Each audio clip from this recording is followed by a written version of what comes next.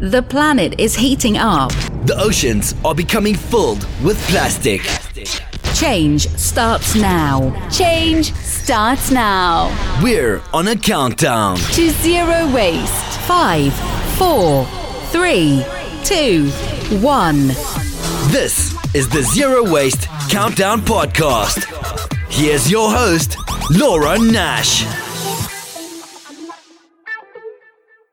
Hello, everyone. Welcome to the Zero Waste Countdown Podcast. I'm your host, Laura Nash. We're speaking with Kim Vanette. She's a big mountain pro skier from Revelstoke, British Columbia. And we're actually going to divide this interview into two parts because there's so many awesome things that she had to say. So we're going to start out with Kim and who she is and what she does in her daily life as a pro skier and as a geologist that helps the world become a better place. Next week we have geothermal and Kim weighs in on solar, and we actually get to talk about the site CDAM and a lot about the government policy in Canada as well and where she expects Canada's energy future to go, which is really interesting. I asked Kim what led her into the oil and gas field in the first place, and then why she eventually ended up switching to renewables. Here's Kim. So I got into the oil and gas industry because of the science that I liked, but then I ended up realizing that, I was also inherently involved in an industry that was doing a lot to harm that same sort of outdoors experience that I was really into. So I was working in the oil and gas industry for quite a long time. I sort of gravitated towards regulation and policy work, which was really interesting to me because I felt like I could use the science that I understood and be more involved in the decision making and process that actually allowed us to access those resources properly and in a way that was environmentally friendly. And I just kind of felt like even though we were doing something that wasn't as wholesome as we could, that industry needed advocates for the environment. Kim graduated with honors from Western University in Ontario in geology and made the move west. The day I started working in oil and gas, I had friends, especially from Ontario, who were like, "Are you comfortable working in petroleum? Like, it's not awesome for the planet, right?" And I was like, "Oh, yeah, no, that's an interesting point. No, I'm not comfortable with that." But I didn't even think about it because I just studied sedimentology and really enjoyed it, and then found myself in that industry and was like, "Ugh, now what?" Right? And so I'd always kind of like justify it. And I'm the type of person that certainly tries to listen to my gut and follows some sort of like greater sense than money anyway. And so I always just sort of wanted to get away from it. So I find my path now is really influenced on the skiing. Spent more time in the mountains and kind of going west. And as I moved west, I moved to Revelstoke, British Columbia, and started competing in big mountain skiing and spending more and more time training and being out in the mountains. So the switch to renewables was pretty natural for me and is certainly reflecting my personal longing to cut down wastes and cut down mostly environmental footprint in the energy industry. That's fantastic. I feel the same way about the outdoors as you do, except my focus was more on rivers. I have such a connection to them. I love being out in them, and I think that it's really put me on this path to trying to make the world a better place and preserving those special places that we have. Kim, tell me more about your personal relationship with skiing from an environmental perspective.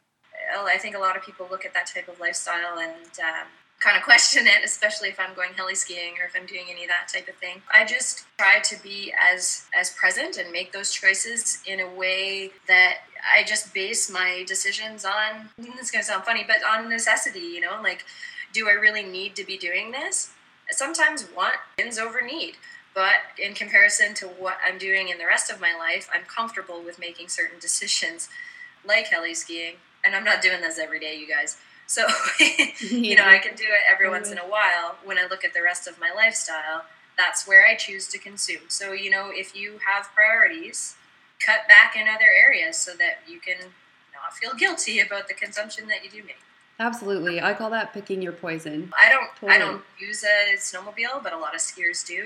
There's a lot of fuel burning accessibility in our industry, but I also ski tour a lot, and a lot of what I do is fueling the fire for the rest of my life. So, for example, if I'm out ski touring in the mountains, generally speaking, I have a good handful of times throughout the ski season where I get butterflies in my stomach, and I sort of have this all-encompassing feeling that I am in a really incredible space, and it's me being on my skis that have gotten me to that space. And because I have those moments of presence where I realize how valuable our mountainscapes are, for example, it drives my career. It drives my longing to create better energy sources so that we're actually globally consuming less.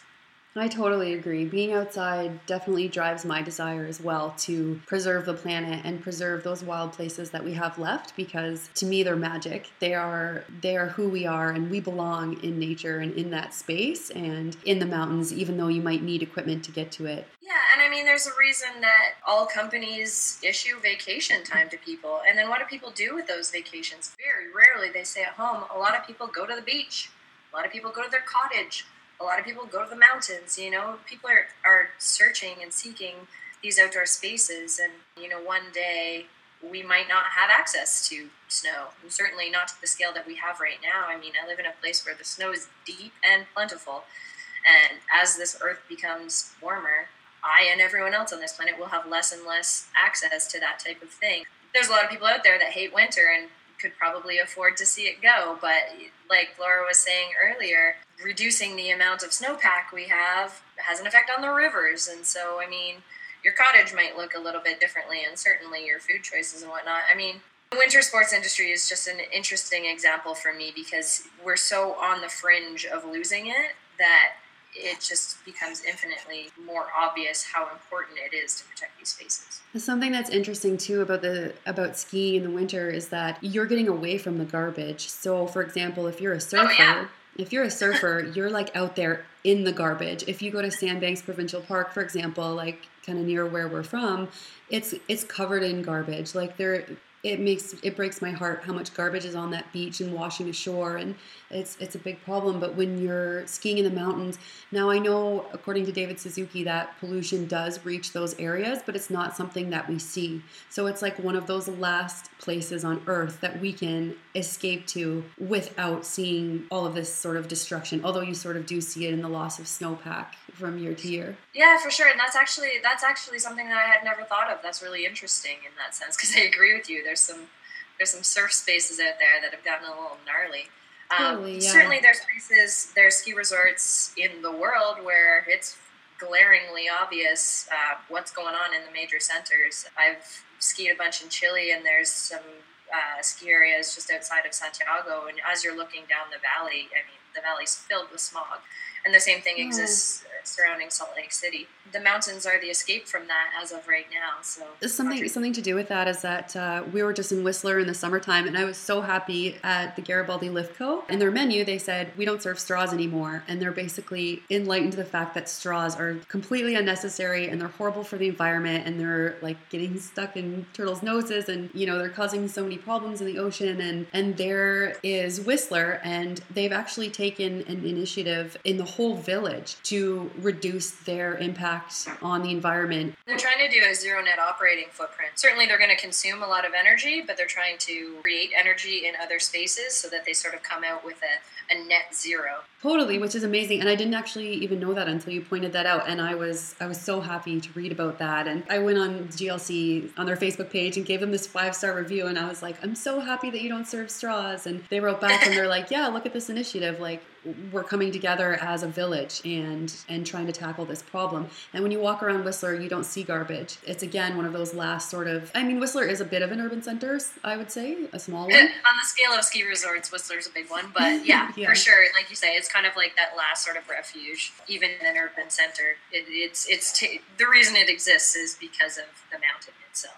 And it being there is just so impactful for the planet because people are there and they see, like, Whistler and Blackcomb is amazing. Like, it's my favorite. I haven't skied nearly as many mountains as you have, and you've skied all over the world, so you would know better, but I love Whistler so much. I just love the outdoors, and it's good for everything, for hiking, for swimming in the lakes in the summertime, for skiing. It's so good for the outdoors, and it really helps people realize this is what you're impacting when you decide to drink water out of single-use water bottles every single day. Like, this sort of area is in danger. It is interesting as well because some of these major, huge ski resorts, as they become more populated, it's becoming less and less simple to make that connection with nature because there's so many people around. And inherently, there is a bit more, there's like, if I see a Gatorade bottle on the ski resort, I pick it up. Better than it being out there, because like you say, these are places where people want to be in nature, not in a garbage dump.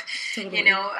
And certainly I love ski resorts for their ability to introduce people into these spaces, and backcountry skiing is becoming more and more popular, and I think that's just people's overall drive to get sort of away from it all and get into nature. And I've been in situations where we've taken groups out into kind of the middle of nowhere. The best way to do that is on a helicopter, unfortunately.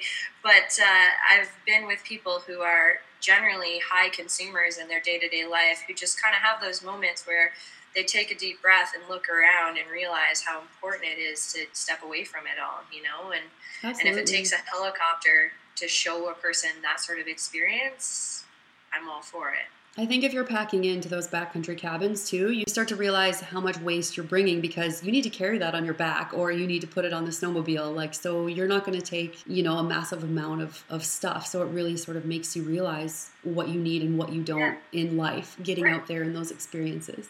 I mean, a lot of the clients that I've worked with as a ski guide have come from Manhattan, for example, and they have very easy access to anything they want. And you take them to a remote backcountry lodge, and all of a sudden there's no electricity, or maybe there's electricity, but it's because the owner of the lodge has installed a micro hydro system. There's limited access to everything, and everything you do is because you've made it for yourself and you've carried it yourself. Yeah, but it just kind of puts people in a really interesting space where they do have to look after themselves, and they have a better sort of understanding and realization of how much impact they actually make on a day-to-day. So having that type of experience and then bringing that back to your day-to-day life can be really powerful. So speaking about your everyday life, what are some choices you've made, well, other than switching your career, of course, to reduce your environmental impact? I purposely live in a small town. I'd love to tell you I use my bike more than I do, and I should. And that's one thing that I'm working on. So admittedly, I would like to walk more and use my bike more than I use my car. But I also don't end up using my car very much. I've put a lot fewer miles on my car since I've lived in this town, because I don't have those types of commute that I've had elsewhere. In our home, my husband and I built a house. We actually renovated an existing home, and we upgraded the efficiencies in our home by quite a lot. And it is interesting these days when a lot of people talk about their power bills or their heat bills. I hear it out of Ontario a lot, but also around here. There's a lot of homes that have oil tanks, and they're on oil furnace systems. So we ripped one of those out of our house and put in an electrical boiler, and we have a radiant heat system now. As far as consumption practices, I don't buy a lot of stuff these days. Which is exactly where a lot of zero wasters find themselves these days, buying less stuff. What are some recommendations you have for us on our countdown to zero waste in terms of using less energy? Right. I think realistically, the biggest thing that you can do personally to change the amount of energy you're using is just think about where your consumption comes from. If you're buying a lot of clothes, think about how those clothes were made, how much energy. For me, everything kind of comes back to energy, because that's my business these days. Look at how much energy went into making those clothes, for example. Where did they come from? If you can shop local, you're cutting down on carbon emissions through transportation.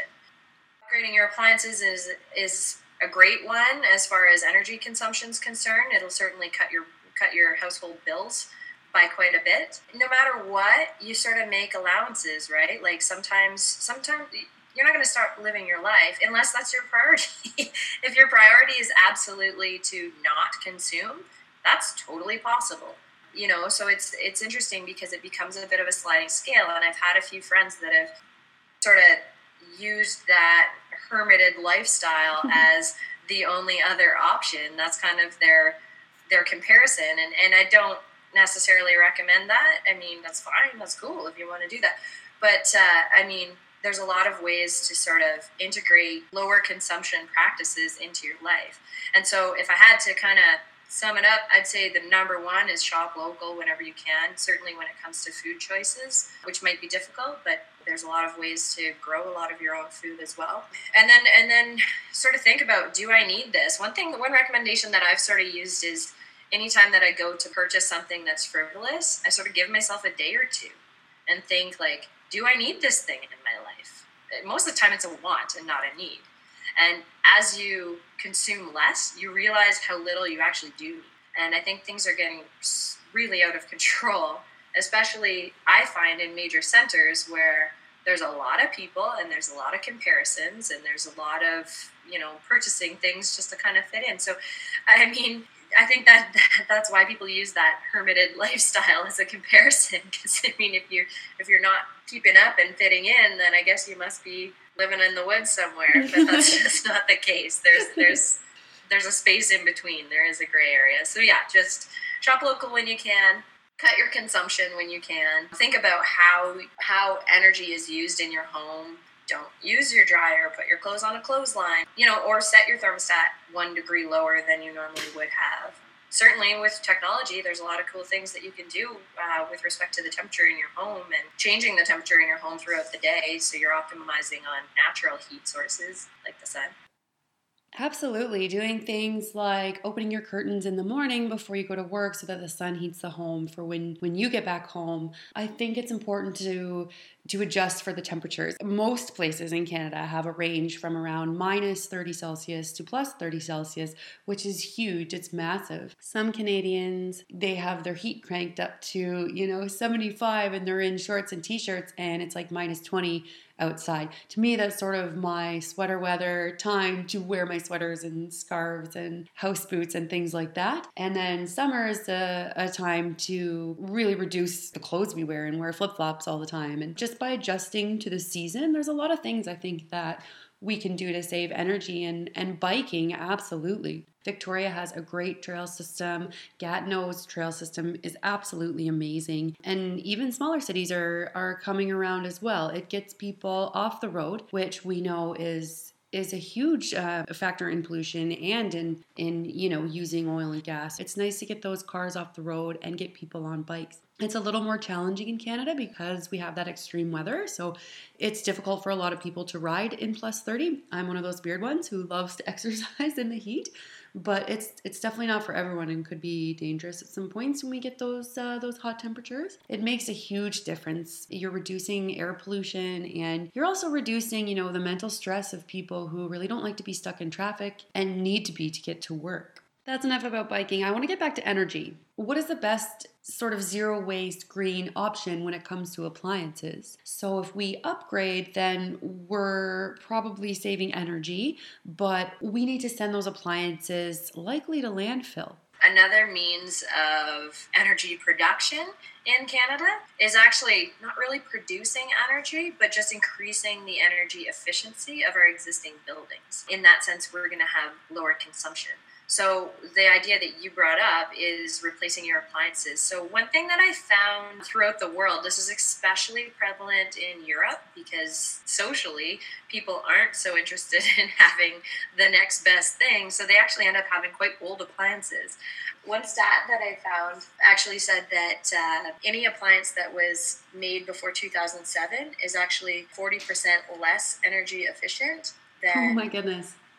A newer appliance. So like you said, yeah, I mean, you can upgrade to a newer product, but then what happens to the old one? As technology increases, you have to make that moral decision. Are you gonna access a better technology so that you're cutting your energy consumption? Or are you going to stick with what you've got so that you're cutting your garbage and your physical waste? Totally. But yeah, it just kind of becomes an interesting debate. So you can get new appliances and cut your consumption that way. There's a lot of other things that you can do to plan your living space so that you're accessing proper natural lighting, not proper lighting, but natural lighting, which is incidentally healthier as well. There's a lot of different ventilation techniques and insulation techniques that you can upgrade from older homes so that you're actually retaining a lot of the energy that you're already paying for. These types of things become a little bit more accessible for people rather than, you might not have control over where your local electrical grid gets their electricity from. For example, if you live in Alberta, 90% of that comes from petroleum product. And so, having an electric car in Alberta, for example, doesn't really change things very much because you're still using a petroleum product to run your car.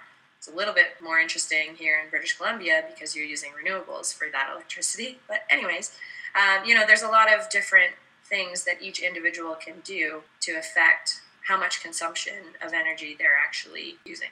That's all really excellent advice about things that we can do in our own lives to reduce our energy. I wonder, on sort of a more macro scale, what are some things that bigger companies can do or governments can do, or what we can do to sort of encourage more action at the government level to decrease waste in the energy sector in Canada? Yeah, companies like EPOC, we're working with the energy regulators and we're working with utility commissions to kind of pilot these projects and start new methods. And so certainly over time, no matter who it is that does that, we'll start to develop these regulations. It's just that they haven't been defined yet. So one thing that you can do is the Canadian Geothermal Energy Association has a website. It's called Powerthful. So www.powerthful.org. If you go to that website, all you have to do is fill in your name and email address. And what it will do is automatically populate with the local elected officials. And it'll send an email that you can see before it sends to your local elected officials that says that you're interested in changing policy so that we do have better access to, in this case, geothermal energy. I did this a couple of years ago for the first time, and I got an email back from my local MLA within the day. And then that opened up some dialogue between him and myself on other topics as well. So it's sort of an interesting process if you want to go do that. The Canadian Geothermal Association has made that really, really accessible. We just have to engage with our elected officials and let them know that this is something that we're interested in. And you're seeing that across the country anyways, as people sort of look towards greener options. I know that colleagues of mine that have worked in the oil and gas industry for a long time are getting really frustrated with people's desire to move away from oil and gas. That might be a result of the present government, but it might be a result of people just changing their priorities, Things are changing and Totally. Money is becoming less and less important to people, and we're sort of prioritizing. Our economic situation will definitely change with our social priorities as well. So there's no better example of that than the pipeline protests that we saw last year. Those were huge. You're seeing it in the States a lot too. It's interesting and it's political and it gets very heated, and we all have our individual opinions on how that should go. My point here is that I think people are placing more and more value on our planet over economics. I use the word sustainability a lot. One thing that I found is when I say sustainability, a lot of people think immediately of environmental causes, and that's really great, but that's only one part of it. When we talk about sustainability, we want to make sure that not only are we protecting our environment, but that we're also protecting the economy. And we're protecting our, what we call social justice. So it's like our lifestyle and our availability of food and water and shelter and jobs. And that sort of relates back to the economy. We can't just crash the system. We have to evolve. We have to make these changes slowly and appropriately so that we can maintain our existing lifestyle. But we have to do that while protecting nature. And sustainability to me, and I think is widely accepted, generally means that we have to leave this earth in a space that's as good or better than we entered it. So for future generations, they should have access to the same types of social justice, the same types of lifestyle influences that we have now. Well, that actually makes me think about universal income. People are really worried that jobs are going to be lost, and in the US all those coal jobs were lost, and Trump is coming back and trying to get the coal jobs back, but then there's this big ethical dilemma.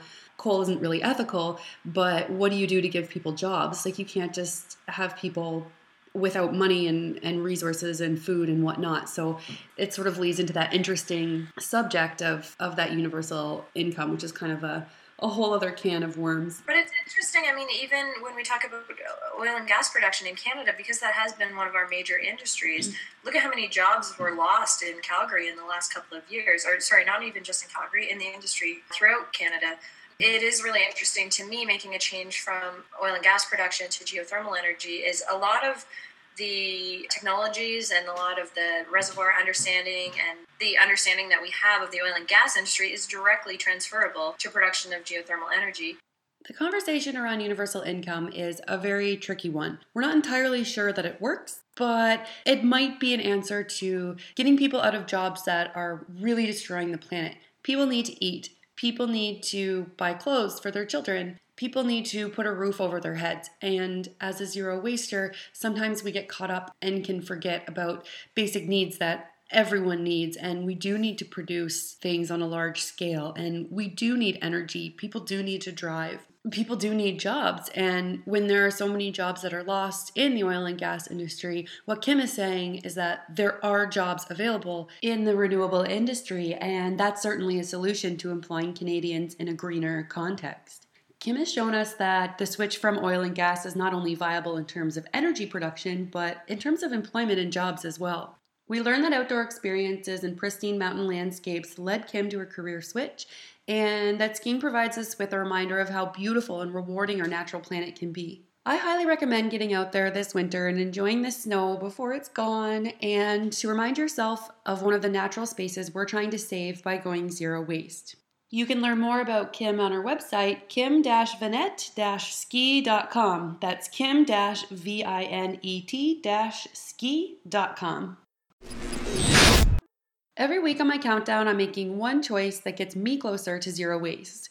Last week, I found and purchased zero waste apples for my family that were grown locally, without stickers, and I carried them home in my cloth reusable grocery bag. This week, I implemented something big. I canceled my meal subscription service that has helped me and my family eat healthy for over a year. Although I'll miss the box of fresh food delivered to my doorstep every week, I'll be cutting my recycling waste significantly because everything inside the box is individually wrapped in plastic. Implementing this change is actually going to reduce my footprint in terms of oil and gas because the big diesel truck that picks up my recycling now has less to pick up and less to carry and less to transport to the recycling facility where oil and gas is going to be used to convert all of those plastic materials into something new. Also, it's going to save on hydroelectricity. It's less material for the plant to process.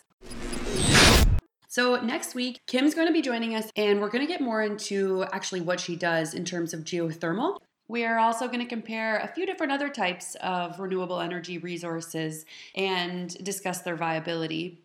That's next time on the Zero Waste Countdown podcast. Change starts now. This is the Zero Waste Countdown Podcast.